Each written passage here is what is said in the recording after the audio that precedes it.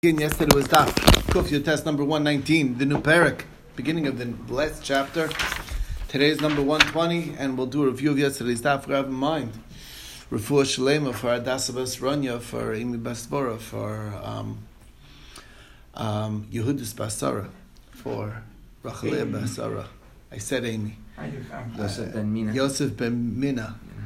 And Yaakov Pinchas ben Chayeta. Yeah? And David Michal ben Dvora. Okay, and with and anyone else who needs, and we'll start our review at the beginning of the parak. So we're talking about a woman whose husband and co-wife went on vacation and left her home. They drew straws or something, but whatever it is, she lost out and she was stuck at home. And then, as it would happen, she's informed that her husband died, and but because she has a co-wife, and the expectation is that right now they didn't have any children, so she should have felt a yibum, but we don't know if she had overseas, so she cannot get married or do yibum until we find out the facts. Maybe her co-wife had a baby. That's exactly right. Now, and let's say there's a mother-in-law that went on vacation as well. So as far as the expectation was right then, up until then, the status quo was that there was no other brother. So, but the mother-in-law was still capable of having children, and she went overseas as well. We don't that far. We are not concerned that maybe she gave birth to a boy, and overseas. And now there is somebody that she needs to wait to do yibum to, or chalitza, till he's adult. So we don't worry about that, unless she went pregnant. If she went pregnant, then we would. But according to Rabbi Shua, even then not. Okay, so that's the Mishnah. So the question is, it says in the Mishnah that we don't assume that the tzara, or we have to worry that maybe the tzara is pregnant. What do you mean, the tzara? So the chiddush here is that that maybe we are only worried about this co-wife that went with him. Maybe the fact that there's a possibility that he got married overseas, found a wife, got married, and made her pregnant is beyond the assumption that we would worry about. A third wife? Yes, or a third or a second, whatever it is. If there was no other co-wife, and he was away, and then to say that maybe he married somebody that we don't assume. Okay, so we said she can't get married or do yibum. So I understand why can't do yibum, because maybe it's Eishes Achta Araisa. I get it, but why can't she just get married? Why can't we just assume that she should be free to marry? Because after all, Rov Nashim do become pregnant and have children. And the wife who went with him probably got pregnant and probably has a child. And why can't we rely on that? So is our Mishnah going like Rav Meir, who is choshesh for the miyut? That's the question. And the Gemara says, not necessarily. Could be we're going like the rabbis. And the rabbis only can follow a rov that is in front of us. A rov that is not in front of us, not. What's the example of a rov that's in front of us? A majority that's in present? That's like the 9 stores, or like a Sanhedrin, where we have the places that we know that it could come from, where the meat that you find in the street could come from. They're here. It's in front of us. It's not just a statistical majority that usually this is what happens. It's more than a usual. It's most likely because there's actual more kosher stores than not. Then that's a kind of rov, or like a Sanhedrin. We have the majority opinion. Those are the kinds of rows that we're allowed to follow, not a rov that's just a statistical likelihood. So the Gemara says, actually, that's not true, because we talked about a minor boy and girl, that there's no yibum or chalitza. So he said, okay, I get why there's no chalitza. It says by him that he has to be an ish, and we compare her to him, so she needs to be an adult. I get it. But why can't they just do yibum together? That was what they asked Rabbi Meir, and Rabbi Meir answers that I'm concerned because maybe we worry about that if it turns out to be a Saris, you can't tell when they're minors, but if he's older and he doesn't mature properly, it doesn't have any mitzvah of Yibum because he's not capable of procreating. Same is true with her. If she's an islandess and she's, even though you can't tell now as a child, but when she's older and she doesn't develop, so then she also is not going to be capable of having children. So why we wouldn't be able to allow it? So the Gemara said, and it will be an Isser in that case because it's Eishes Ach Shelo b'Malka Mitzvah. So the Gemara says, what do you see from that? That's whose opinion? Rabbi Meir's opinion. What do the Chachamim say? That you follow the majority. Most likely that we assume that a child would be a regular healthy child. When he grows up, he's going to mature and he's going to be able to have children. And the same is true with the woman. That's the majority. So you see that the rabbis are willing to follow even a majority that's not present. You know what I'm saying? That's just a greater likelihood statistically. So where the only thing that makes sense is that our Mishnah is going like Rameir, who says that we are worried about a minority possibility. If that's true, then why, when there's a mother-in-law case, why do we not concern ourselves that maybe she will have child? That's the question. Most women, it's true, most women do. Well, don't we say most women do become pregnant and have children? I understand the minority of those children. Minority might be a miscarriage, but children are on the whole, between boy and girl, 50-50. Half men, half male, half female.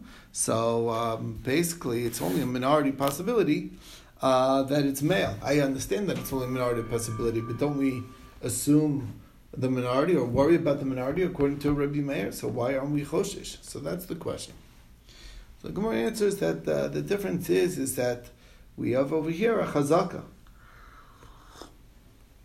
Before everyone left, the status quo says that should her husband die, she's free to marry. And we don't want to break that chazaka. The status quo is assumed to remain. That's the idea. So the Gemara says, and what about the Reisha? Basically, wasn't there a chazaka that the expectation was that she's going to fall to Yibum?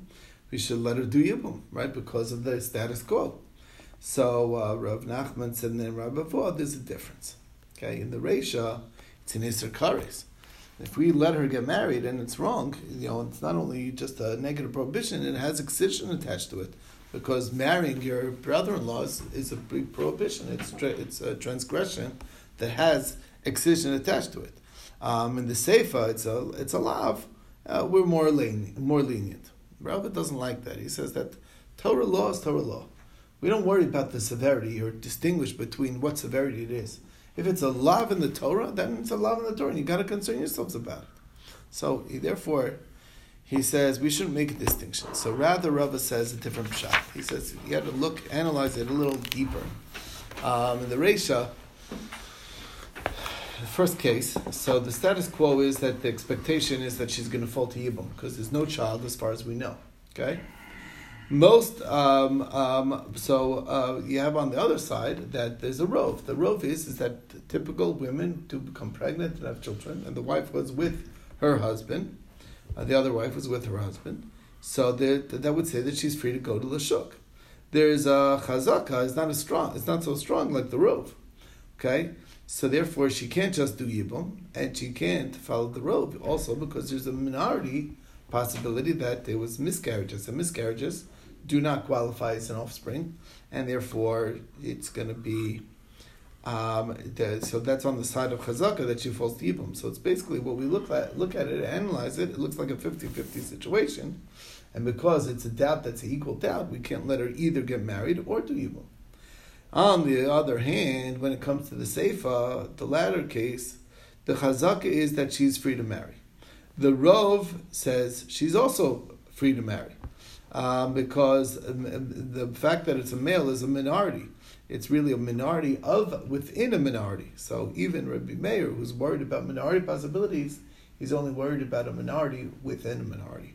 He's not worried about only a regular one-step minority, not a minority within a minority, and that's the answer. And that's why even Rabbi Meir would agree to the Mishnah that mother-in-law, unless she's pregnant, we don't assume that she became pregnant, which is one step, and even if she became pregnant, that it was a viable child, and not only was a viable child, it was a male child, because again, only then will she not be free to get married. Okay, and the chazak is on the other direction. That's also part of it. Okay. Brings us to the next thing. We said that she can't do yibum, can't get married either, nothing. So the Gemara is bothered. It's like, what is this like? Is she chained forever and ever? What's the deal over here? What do we want her? I mean, why is this a permanent situation? So Ziri says that as far as she herself is concerned, she has to wait before doing anything 3 months, because maybe she's pregnant, and then you can tell if she's not showing after 3 months, she's clearly not pregnant from her husband. And now that's as far as she's concerned. Now, what about the co-wife? Co-wife, you're going to have to wait 9 months from after the husband is found out to be dead, because she might have been pregnant or gotten pregnant right then, and then after 9 months she should be allowed to get chalitza, no matter what. Because so it's 2 steps. So she's going to have to wait the 9 months anyway, even though technically she's only 3 months, but she's going to have to wait and see if the other co-wife for 9 months. Well, because of the other co-wife, because she can't do yibum or chalitza. Chalitza won't work if there's a baby involved. Okay, chalitza is nothing, so she's not free to marry until after we can say for sure that she's free to marry. How do you say for sure? We waited the 9 months, so if there was a baby, so then he's been born, and then she's free to marry. And if there was no baby, so then the chalitza frees her. So then we could do that. Now, that is the shita of Zihiri. Reb Chanina says that for her, indeed, it's only 3 months, but for as far as the co-wife is concerned, because of the co-wife, it's forever. Now, the question is, why not do our logic of do chalitza no matter what? So Abaya, Bar Avin, or Reb Chanina Bar Avin both say that there's a decree that what if the child will be a viable child? Then they'll get the news back, and she had a chalitza. So we're going to have to proclaim that chalitza is not a real chalitza, and she's free to marry a kohen. So we have to make a proclamation. So what's so bad? So you make a proclamation. I mean, you take out an ad. What's the big deal? The answer is that if people didn't get the memo and they were there by the chalitza, so then they'll assume that kohanim are allowed to marry a chalitza. They won't know. And it'll come out until people will permit chalutza to a kohen, and that's a big concern. So the Gemara says, it seems like we didn't really have this concern elsewhere. Okay, well, we had the Mishnah earlier. In the Mishnah, it says that if she says that I was overseas, I had a child, but my child died before my husband, so then she's believed. My husband died before my child, so I don't have to fault yibum, we don't believe her. But we choshesh, and therefore we'll only allow for chalitza. Now, why don't we say that, what if witnesses do show up and say that, indeed, she was telling 100% truth? We saw that she had a child, and the child outlived the husband, and therefore there was no mitzvah yibum. So what are you going to have to do? You're going to have to make a proclamation for the chalitza, that it was not a necessary chalitza, and isn't that itself a concern? So why don't we worry about it in that Mishnah? So 2 answers. Rav Papa says that we're talking about where she's a divorcee. Since she's a divorcee, there's nothing to worry about. And Rav Chia Bar Rav Huna said, no, it's because the story that she told us was a scenario where there were no other witnesses. In other words, she said that we were hiding in a cave overseas, and whatever bad stuff going on, and that and that in the cave I had a child. The husband died first, then the child. Okay, so bottom line is that she's herself, based on her own what the information that she provides, there is no way that witnesses will come and contradict anything. So therefore, there's never no concern, because we're going to say, as far as the world's concerned, she's a chalutza. We're never going to find out otherwise. And that took us to the Mishnah. The Mishnah says that you have 2 Yivamas. One says, my husband died. The other one says that my husband died. Meaning they're married to brothers. So each one is claiming that their husband died. So the problem is that we only believe a woman with regards to her husband, but we don't believe that woman with regards to her sister-in-law. So therefore what's going to happen is each one is going to be prohibited because of the husband of the other one. Because yes, it's true that I believe you that your husband's died as far as you're concerned, but I don't believe you that your husband died as far as your sister-in-law is concerned, and maybe he's still alive, and maybe she needs a yibum by your husband. Okay? Assuming they're the only two brothers. What? We're assuming they're the only two brothers, and the same is true with the other one. Now, what if one of them has the independent verification that their husband died? She has witnesses that her husband died. So that's not going to help her, but it is going to help the sister-in-law. Why? Because she still has, we anyway knew that her husband's died as far as she's concerned. But as far as her brother-in-law is concerned, maybe he's alive. All we have to go on is the say-so of her sister-in-law, which is not reliable. Again, right? We know we can't trust sister-in-law because they're potential rivals. Okay. Anyway, but in this case, it's weird because she doesn't want to say that the brother-in-law passed away because that means that her husband might have yibum with, and she might become a co-wife. So, yeah, so right. She doesn't really have that. But it's the point is that once you're in the realm of where there's a potential rivalness, so then we can't. That overrides that. We can't trust anything they're saying. Okay. That's the point. Okay. Forget about it. You're right. It's to their detriment because it's saying that there's a. But whatever, whatever it is, you're right. But we don't trust it at all. Okay. Because maybe they're lying. Maybe they wanted to try, and then if her husband would really die, so then it would.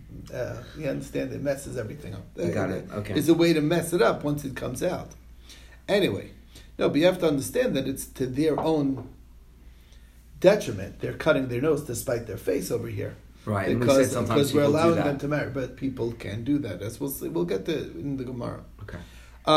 So the one with independent verification is stuck, but the one without the independent verification is free to marry. Now, what if one has children, the other one doesn't have children? So the Mishnah says, the one with children is free to marry, because after all, she's not falling to Yibum. Okay, and as far as her husband being dead, we believe her about herself that her husband's dead, but the other one, she still falls. She's up the creek, and she cannot get married. What if there are brothers here? So the brother, besides for the one brother-in-law, the sister-in-law's husband, there's another brother, another two brothers. So one does yibum to this one, the other one does yibum to the other one, and then those yibamim die. So according to the Tanakama, that falls back into the same circumstance of now we can't let him get married because now there's this other brother that's in question that we don't know if she's free to marry, and Rebbe Lazar says no. At this point already, once we already allowed her to marry Yavam, so then that's it. We already believed her enough that the Yavam was able to do Yibum, so then it's considered a given that it's true that her husband is dead, as far as the co-wife is concerned. The sister-in-law is concerned, and that is Rebbe Lazar's Shita. That's as far as we got to yesterday. We'll take it from here.